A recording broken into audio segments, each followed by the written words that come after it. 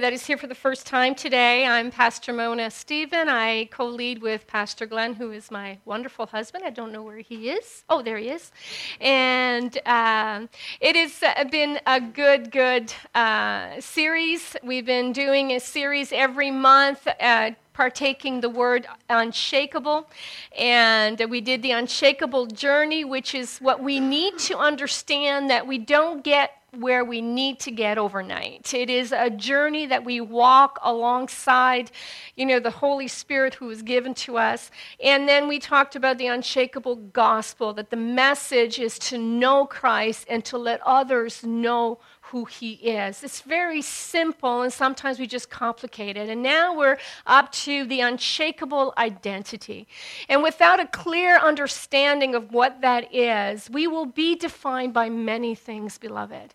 And that is why we're going to break down what identity is. We're going to continue to build the foundation and to give you guys some nuggets, just some truths that you can actually probably embrace. And if you do not only know, believe, but you understand it, so much so that you trust it, your life will change. And so before we start, I want to actually bow our heads and pray and ask the Holy Spirit to come. I don't know about you, but I need strength. Losing that 1 hour yesterday, for some reason, I found myself waking up every hour last night because I was thinking I was going to miss church. So it's just like, I know that God is here, in just the worship, just sensing his presence. We are so blessed. We are so blessed to have the freedom to come corporately and just hear about what God has to say to us. Amen? Let's bow our heads. Heavenly Father, we thank you so much. We thank you, God, that you are awesome and good and just and merciful and perfect. You are compassionate. You are forever true. You never lie, therefore there is no change in you. God, we thank you, Lord, that we can bank on your trustworthiness, Lord. You are steady in your nature and character. You are a sure foundation for us. And so we lift up your name. Jesus, we lift up your name above all of it today, God. And we ask that you would come, O Holy Spirit, to enlighten our hearts, to give us understanding, to send the spirit of wisdom to come, and so that we can be people not only who know truth, but also practically live it out. And Lord, I thank you, Jesus, for what you're going to do ahead of time. I'm asking for the anointing and the grace to get through this. I'm also asking for strength and just the sustaining power of another. God, I thank you for what you're going to do ahead of time in Jesus' name. Amen. So the question we were asking is, who are you? And what defines you? This is what we've been asking ourselves in the last week or so. What is your identity? That's the question that many people struggle with to get an answer. Now, too often people base their identities on what they have gone through. If I give you a little bit of a situation, when I was a kid, I lived in a very low-income community, and it was well known who was living there, which side of the town you were living, if you're coming from this community in particular. And this is where I was actually born, raised, and I was raised in that community until I left Ottawa. I was in that area. But I found myself being labeled quite early. We had hand-me-downs. We didn't have a whole lot of money. We didn't have a whole lot of food. But whenever we went to school, however and whomever I was walking with, as soon as I said that I came from this place, and this was my address, or I gave him my name, because our family was known as a party family, and that we were good for nothing. And so a lot of other parents, as soon as they knew who I was belonging to, you would see that their demeanor would change very quickly.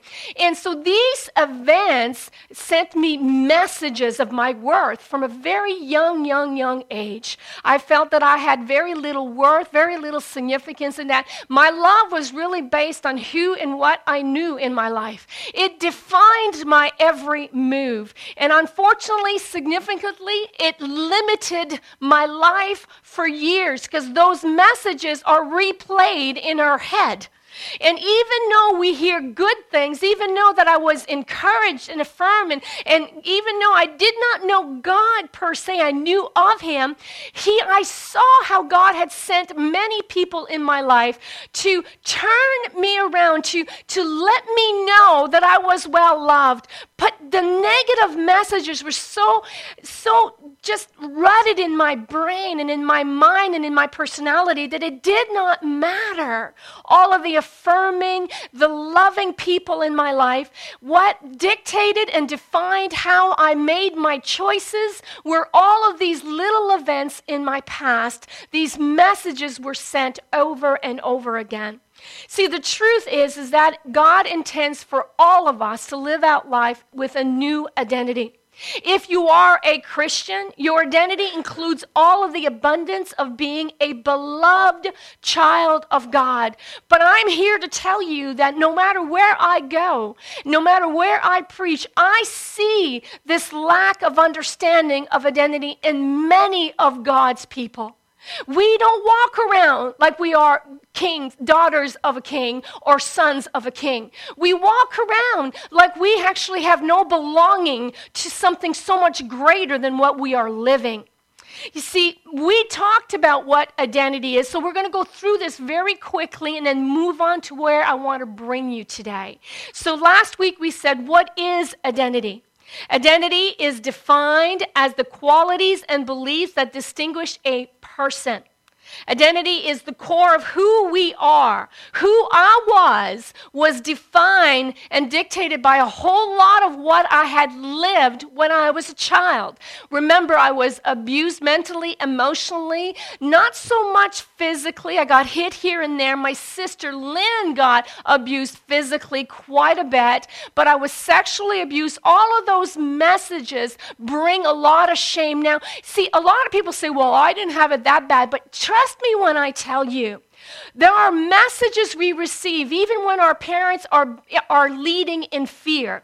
When our parents are not knowing where they are and they don't walk in boundaries, it leaves us undone in many, many ways. And it does actually, it affects us to the very core.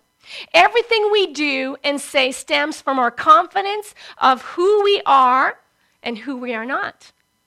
Decisions are made, actions are taken because of where we placed our identity.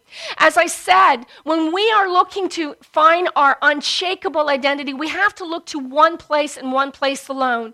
But unfortunately, we go to other places. Even today, if we call ourselves Christians today, we go to other things to try to find our worth, our significance, and our fulfillment. See, the bottom line is this. Who we identify ourselves as affects every area of our lives. And even though I knew truth, I didn't really understand the depths of my identity in Christ for years. And because of it, it wasn't truth that actually defined me, but it was really my todays, the here and the now. See, according to the Word of God, God created you and I with an identity. And He fashioned it to be constant and unchanging through His Son.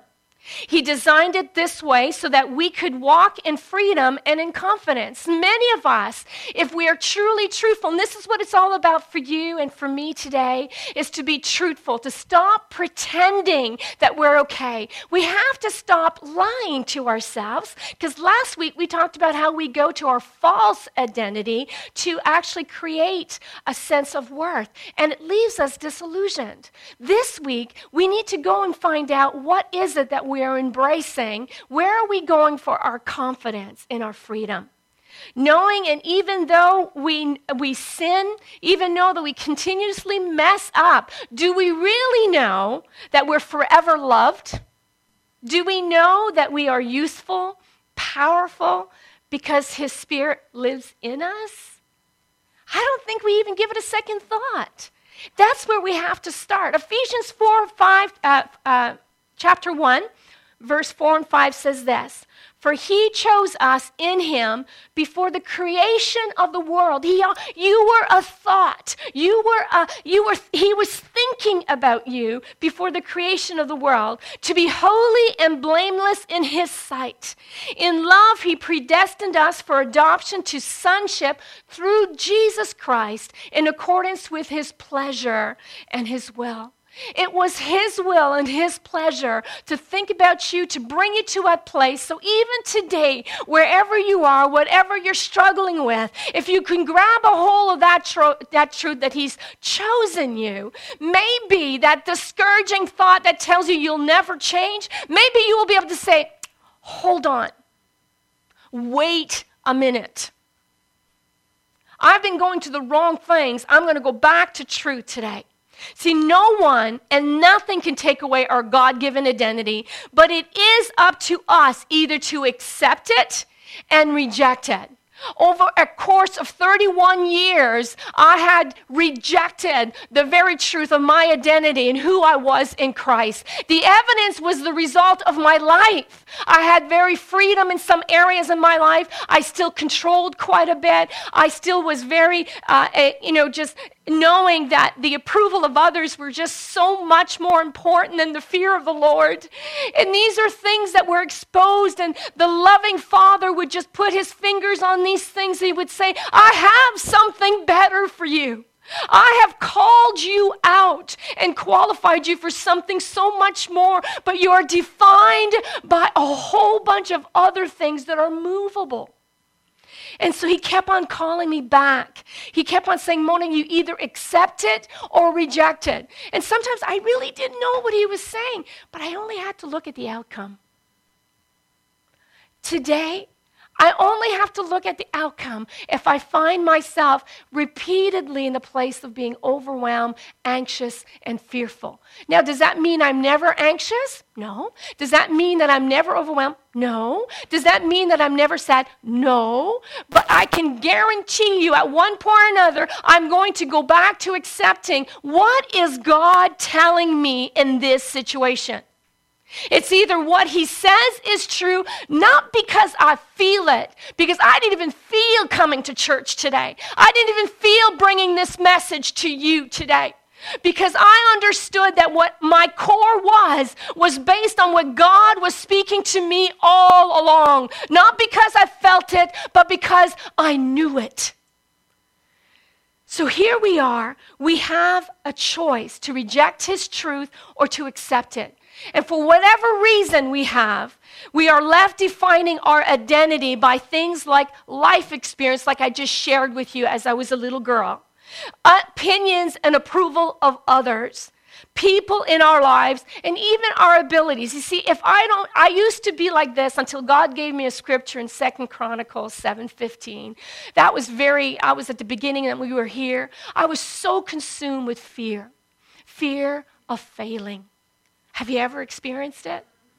Oh my goodness. You see, I wasn't defined by what God was telling me, Mona, by my power, by the power that lives within you. You will be able to do pretty much anything I put before you because I'm going to equip you. No, it was all about my abilities. It was all about my strength, how I was going to do this and how I was going to keep this and how I was going to fix this. And at one point or another, I came to the end of all the how-tos. And God gave me a scripture and he asked me, you could accept it or you could refuse it. That day, I was smart. I accepted it. I said yes to that truth. And so I understood that little by little, as I was growing closer to Christ, it was all about accepting or rejecting the truth. So it's absolutely crucial today that we understand who we have become and who we are in Christ. Now, the sooner we realize that all we want and need is in Christ, the sooner we can live the lives we have been seeking. Many of us, we're seeking lives of victory. Who's not seeking victory here today? Who's not seeking restoration, power, peace, love? We are all seeking it. But when we're going to find it somewhere else, it gets delayed, beloved. See, this journey to find our identity starts first with the receiving of the gift of salvation. John 5:24 says this, "Very truly I tell you, whoever hears my word and believes him who sent me has eternal life and will not be judged, but has crossed over from death to life."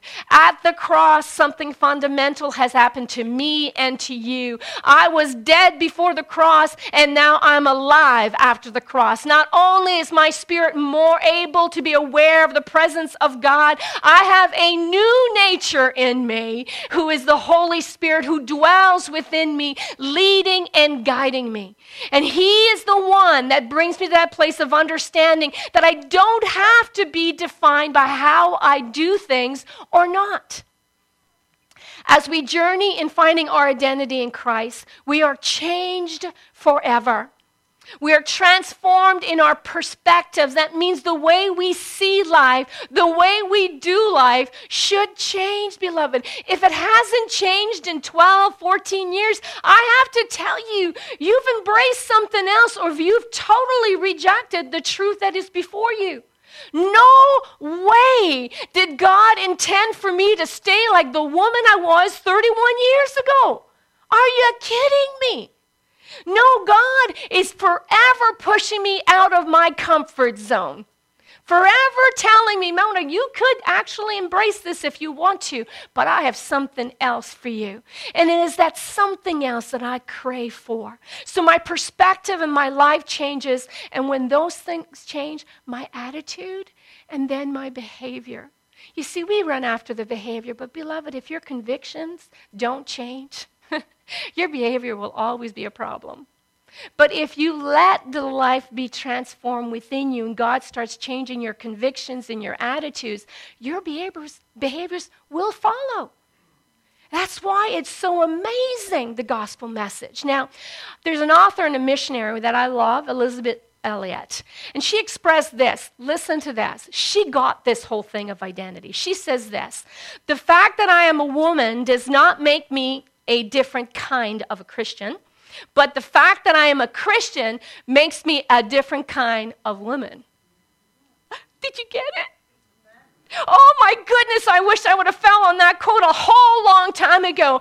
But she makes a distinction. The reason it doesn't matter what gender, it doesn't matter what title, it doesn't matter what place I hold, as long as I see myself as a child of God first, everything else will follow. Everything else will follow. Our identity in Christ should be a fixed anchor guiding us through the changing seasons and circumstances of our lives as children of God. It should be the anchor. But many of us, our boats are so tossed to and fro in the circumstances, we can't even take time to breathe. We lose sight of the line continuously. We lose sight of eternity. It should also know that when we have our identity, it should shape every aspect of our lives. Unfortunately, we are defined by many things, as I said, that are movable. That means our relationships. Our relationships with our spouses, with our children. I saw this one woman not too long ago, and she was just saying how she was experiencing depression. So I said, well, how did it start? She says, well, and it was amazing because it didn't matter what I said. She could not accept the truth. She said, well, I was always busy with my children. I was always doing a whole bunch of things, bring them here, bring them there. And then I was working. And so, I found who I was and what I was doing and working. And all of a sudden, my children now are grown and gone. And I got hurt at work. I got hurt, an injury. And now I go to work, but I can't go to work. And so I'm at home. And I became depressed. So what do you think is defining this woman? Is it the reality that God said, even though that I lose my job today, I could actually be and continue being what God wanted me to be, a child of God, knowing and also making other people know who He is? It's amazing how sometimes when things don't work out, God exposes what we're defined with, but instead of going back to God and accepting truth, we go back to the message, oh, we'll never make it out of this. Oh, it's always the same. Oh, why God is He not answering? No, He has answered. If you've seen the way you respond in life and you're defined by what you have and don't have instead of who you are in Christ, you need to stop in your tracks. You need to go back and find out, why is this reality not changing my life? Now, Paul says in Colossians, he is before all things, and in him all things hold together. So if I am in Christ today, if you and I are in Christ today, does that mean that all things are held together? And if I know that all things are held together, why should I choose fear over trust? Just a little something.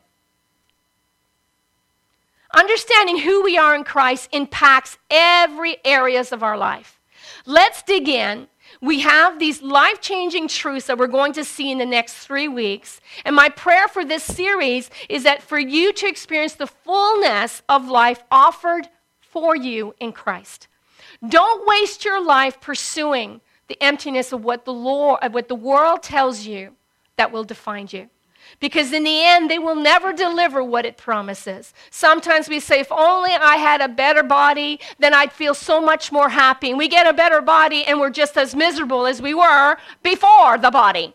And that's spending a whole bunch of $100 to go to the gym to get that done. And sometimes it's about, okay, if only I had this wardrobe or maybe this house, then maybe I will be fulfilled and content. To find out that once you get those things, after a few months, it kind of like peters away, doesn't it? Because we understand that we can have a home, we can have a house, but it doesn't mean it's a home. You know, a lot of us, we put a lot of defining markers of our life and how we're going to be happy and content by what we have in our life. What in the world would happen if today I would wake up or I go home and my house is on fire? What would you see in my life? Now, there's a grief of loss. There will be sadness. There will be all of that. But in the end, if I understood what Christ was saying to me, in the end, practically, I would understand at the very core, I'll be okay. I will be okay. So in the next 3 weeks, as I said, we're going to discover the meaning of the truth of who I am in Christ. That I am justified, adopted, secure, free. I am unfinished. I am accepted. I am actually being made perfect in Christ. And all of those things. But today, I really want to focus on one thing. I'm going to bring you through real quickly. How does our identity in Christ change our lives? How does our identity in Christ change our lives? Knowing our identity and believing it, that we are in Christ, is one thing. But understanding how to practically change the way we live is another. That's where the accept and reject comes into play. Here are a few ways that understanding our true identity in Christ can greatly impact the way we live our lives. And remember, my past impacted the way I lived my life over and over again. It drew from me in such negative ways that it limited God's life in me to be all that he should be. You see, it's not God that said no, and it's not God that limits me or puts me on the sideline. It's I that do that. And so here, the first one that we see when we understand how our identity in Christ impacts our life, we start pursuing wanting to glorify God and not glorify ourselves. So the first point is we pursue the glory of God, not our own. Let me show you what Scripture says here. 1 John 2:15-17 says this. Do not love the world or the things in the world. If anyone loves the world, the love of the Father is not in him. For all that is in the world, the desires of the flesh, the desires of the eyes, the pride in possessions, is not from the Father, but it is from the world. And the world is passing away along with its desires, but whoever does the will of God abides forever. Remember, it is the good will of God for us to understand what we got from Christ. Our identities are firmly rooted in the sense of worth, and it determines our life choices and daily actions. It is how we see ourselves which gives us a sense of value and significance. So if I see myself through the truth of Christ, then it would give me a sense of value and significance. If I saw myself through what you say about me, then my value and significance would lower, wouldn't it? All depending if you like me. If you like me, it stays high. If you don't, it goes down. High, down, high. I'm tired just doing this. But that's what we have to understand. Our identity can be forged in only one of two ways: wholly by ourselves and outside of God, or wholly by God and His Word. 1 John provides a snapshot of what these two lives look like. Our identity before Christ looked at the world and all within it and sought how to manipulate those things for our own glory and to attain our assurance of significance. This was what used to dominate my life. It dominated it before God, and I tried to satisfy my hunger and a whole bunch of other things that never actually could give me that sense of worth and love. But John is saying, no longer is that our identity. Instead, because we are now followers of Christ, we are in Christ, our love is of the Father, and our desire is to do His will. We don't have to go seeking those things in the world anymore, but we still do, beloved. But when we are so busy doing it, we fail to accept the very truth before us, that we have everything we need in Christ. See, a heart that truly knows its identity in Christ could not be more content, since we could not be more loved and accepted. How many of us are looking for love? How many of us are looking just to connect and to feel accepted? Just don't even go past your homes. What about in your homes, your spouses, your children? What about your workplace? What about here in church? And this leads us to the second point. We no longer fear the future. When we understand who we are in Christ and it impacts our life in a very positive way, we don't fear the future. Romans 8 says this: "For all who are led by the Spirit of God are sons of God. For you did not receive the slavery to fall back into fear, but you have received the Spirit of adoption as sons, by whom we cry, Abba, Father." If we have peace with God, then we have nothing to fear on this earth. Our eternities are secure as adopted sons and daughters in Christ. So we don't need to fear financial collapse. We don't need to fear losing our jobs, getting Ebola, or, yes, somebody said I didn't want to say it out loud, or to be ridiculed for our faith. Of course, these things are easy and they can be painful. But when our confidence is in our Heavenly Father, that He is sovereign over all of our lives, then what happens is that we know that no matter how tough this moment is, if we pull back and we start finding the truth, then we start actually experiencing the equipping of the Holy Spirit in us. See, this week has been a very hard week for me.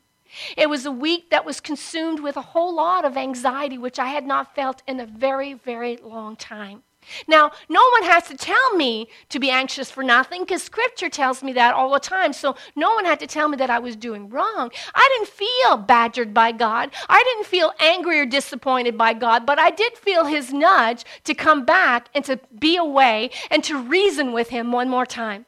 And over and over again, I chose not to go someplace in order to stay home so that I can wait and seek God. Because you see, beloved, this anxiety was so intense that it significantly limited my ability to see God.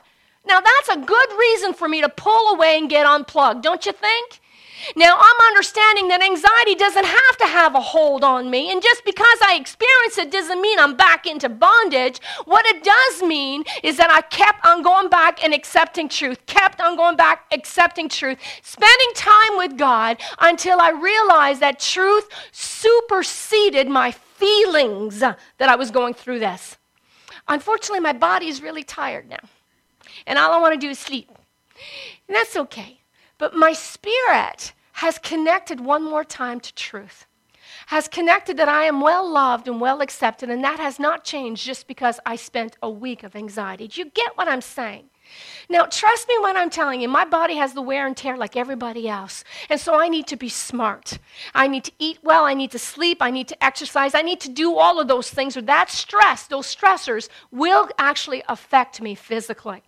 And so there are things we must do in the physical, but in the spiritual realm, we have to go back to truth.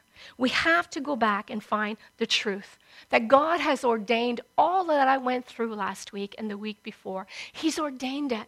And if I know my Father loves me and he has his best interest in me, that I'm understanding, even though I don't understand this, I do understand this. He doesn't change. I might not like this, but I love this because he is who he is. We can trust that he will provide us with everything else that we need in this world. Our identity in Christ has given us direct access to our Heavenly Father where we can call on him with confidence and complete assurance. You see, I am complete in Christ. I might not feel it, but I am. And I will be. When this journey is over, I will shout the hallelujahs from this pulpit.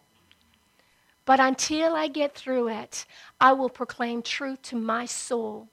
And I will speak to my soul, it is enough. Quiet yourself. We need to rediscover these truths. And this brings me to the last one. We are set free from comparisons. The Lord is my shepherd. I have all that I need. The area of comparison is wholly centered around the issue of identity. This is an ouch moment for me when I was going through this. I hope it's not an ouch moment. If it is, we're in good company.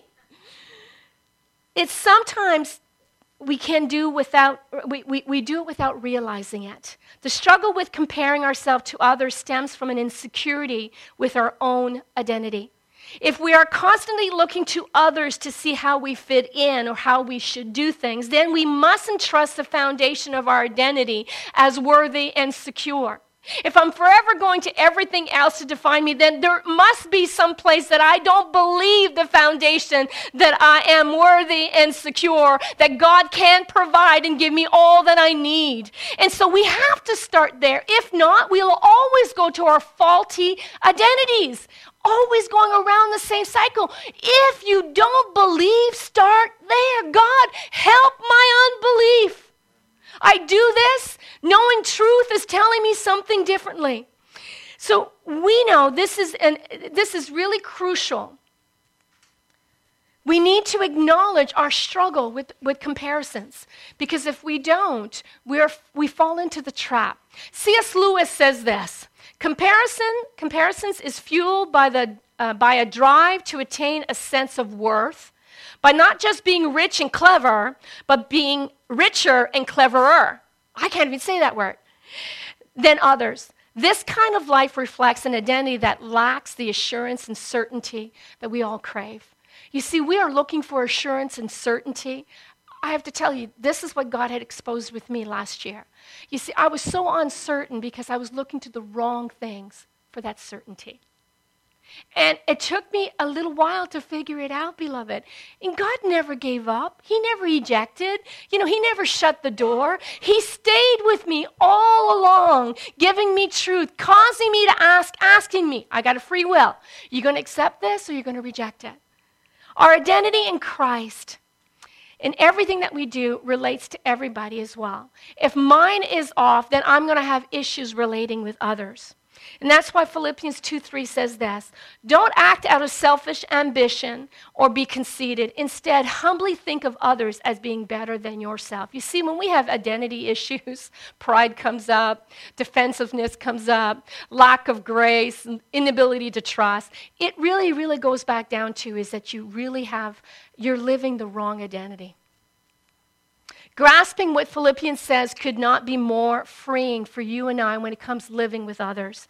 Things you see in others that you wish you naturally had yourself. Rather than coveting, you will by choice go to God and say, God, you did it for her. I need you to do it for me. So you stop the comparisons. You stop fueling yourself or your drive to define yourself by something else instead of going to God. And so God is asking you and telling you, in Christ, you lack nothing. Because the identity that Christ gives us is secure and has been won for us as a free gift, there is no way possible for us now, being in Christ, to actually lose our ability. But because we reject it, we lack satisfaction. We lack, love for others. We lack our ability to walk. And so we really what it means is that we've failed to grasp how wonderful our identity is in Christ. When things get exposed on your journey, beloved, where do you go to redefine how you're thinking? Just think about that. I'm finished, by the way. When things are happening in your life, where do you go to redefine how you're going to respond? Do you go to your defaults? You shut down? You eat yourself to oblivion? You hide yourself through videos or TV? Do you go to your wall of anger, fear, and you hide behind it thinking you're okay? God is teaching us about who we are in our circumstances. We are already completely affirmed and secure in the eyes of God. He sees us as He sees Christ right now. It has nothing to do about our feelings, but it has everything to do about where do you go to get defined. I have to tell you, God has been going after a whole lot of things. I'm 56, and I realize that even though that I've lived a lifetime of a whole lot of bad experiences, a lot of good as well, that there are a lot of things that I still am drawn to define me. Narratives, messages. It's only been in the last year on my journey to discover who I am in Christ, more than I've ever have, that I realized my definition of who I am was really based on who was in my life. It had to come to an end, beloved. It has to come to an end for me, but it also has to come to an end for you. Because life is uncertain at best. I can't even tell you if I'm going to be here for next week, because I could die during the week. I'll make my plans, beloved. I hope I see you on Friday and on Tuesday and on Thursday, and I hope this, but really the reality is that I have to be okay today with who and what Christ has done for me. We should not be surprised when suffering comes our ways. But we can be confident that it will bring eternal value in our lives. Have you been changed by Christ? Have you been changed by this identity that I'm just starting to bring to you? I want one last scripture. I want you to go home with that one. It's 1 Peter 2:9. Let's look at how God describes you and I, and how we should drench our lives, and how it comes to us and it tells us where our worth and our significance is. This is what he says in 1 Peter 2:9. But you are a chosen generation, a royal priesthood, a holy nation, his own special people, that you may proclaim the praises of him who called you out of darkness into his marvelous light. What if I challenged you this week to pull out this scripture and start defining yourself as what God says you are today? When described this way by God, why would we look at life and think that life is meaningless? To be named by God, his special possession, his very own, captures our hearts and rids our life of heavy feelings of nothingness. Did you ever feel that sense of nothingness, numb? That you have no purpose and no direction in your life, that everything just continues going without you? Beloved, I'm telling you, God has proclaimed something in your life, and he's asking you and me to stand up in the realities of truth, because the days are coming. If you don't know how to stand now when things are tough and unable to move through, you will not be able to understand then. It is now in the days of sunshine. All of us are going through many things, but let me tell you, what we're about to embark will be nothing with what we're going through now. But if we see our circumstances through the light and the grid of our identity in Christ, and we start living our life and accepting truth and rejecting the lies, then we will be able to stand in a day where we're seeing our society departing from God. We must remain in the truth. If we do not remain in the truth, beloved, you will be defined. And it will not be truth. And you will not be victorious. You will not experience the empowerment you need to face what's coming. It is a time that we choose today. We are called to sing his praises throughout our lives. Life becomes meaningful in its truest sense when our identities in Christ bring to fruition in our hearts a glad, thankful, and constant communion with God. Is your identity bringing you back to a glad, thankful communion with God and witnessing to others God's glory? I want to finish with a little saying, a little thing from David Wilkerson. And he says this: our Lord doesn't use angels to witness his glory. He uses his people. He desires to train us as special, particular breed. He is looking to prove his word in our lives so that the world will believe it when we proclaim it. You see, people are looking for the reality. Are you truly living what you believe? He wants to present to the unbelieving nations a faithful people who have been rooted by hard times, broken by deep trials, yet who continue to trust him. When we believe we are in Christ and all is ours is unchanging and unmoving, it is exactly what we do when people look to our lives. They start witnessing God's glory in our life. They start witnessing people who go through hard times but come out of it different. Not bitter, but better. That's the power of that identity. That's the power of that identity. Proclaim the excellencies of him who called you out of darkness. Beloved, if today you're still in darkness with who you are, as a father, as a mother, as a sister or brother, as a friend, as a co-worker, as a Christian, you are greatly moved by whatever people are saying or by whatever you're living. And it's not truth that defines you. It's your pain. It's your pain that defines you. It's the past wounds that define you. It's the message from the past. It's the needs that you feel God is not providing. Is the inability to trust that God can and will do what he says he's going to do.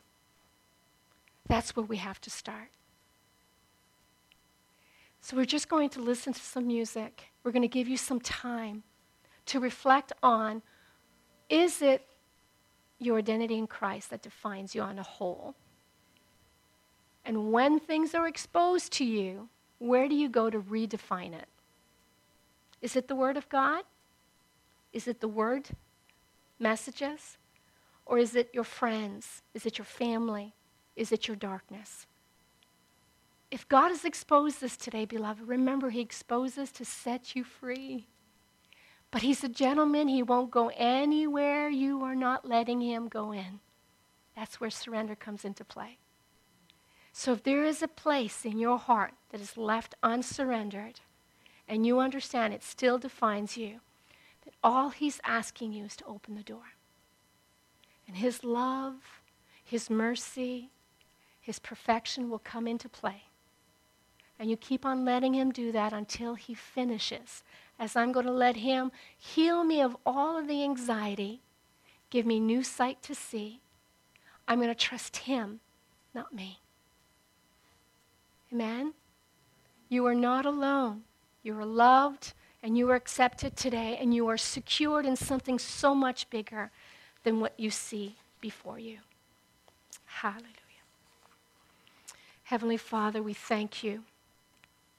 And we praise you, Lord, that your word is true. Your word is sharper than a two-edged sword. God, we know, Lord, that your love is unfailing. Your mercies are there every morning. You are compassionate. You are forgiving. God, we thank you, Lord, that we can come to you today and just be real with what defines us on a daily basis. God, we are tired of being moved by the message, by the approval of others, by what we have or don't have. God, we ask, Lord, that you would move us to a place of truth, that you would expose every lie in our life. Lord, we're banking on you. We will find our security in you and therefore not be greatly shaken. We thank you, Lord. Holy Spirit, do what you do best, set free. In the name of Jesus, I pray. Amen. Amen.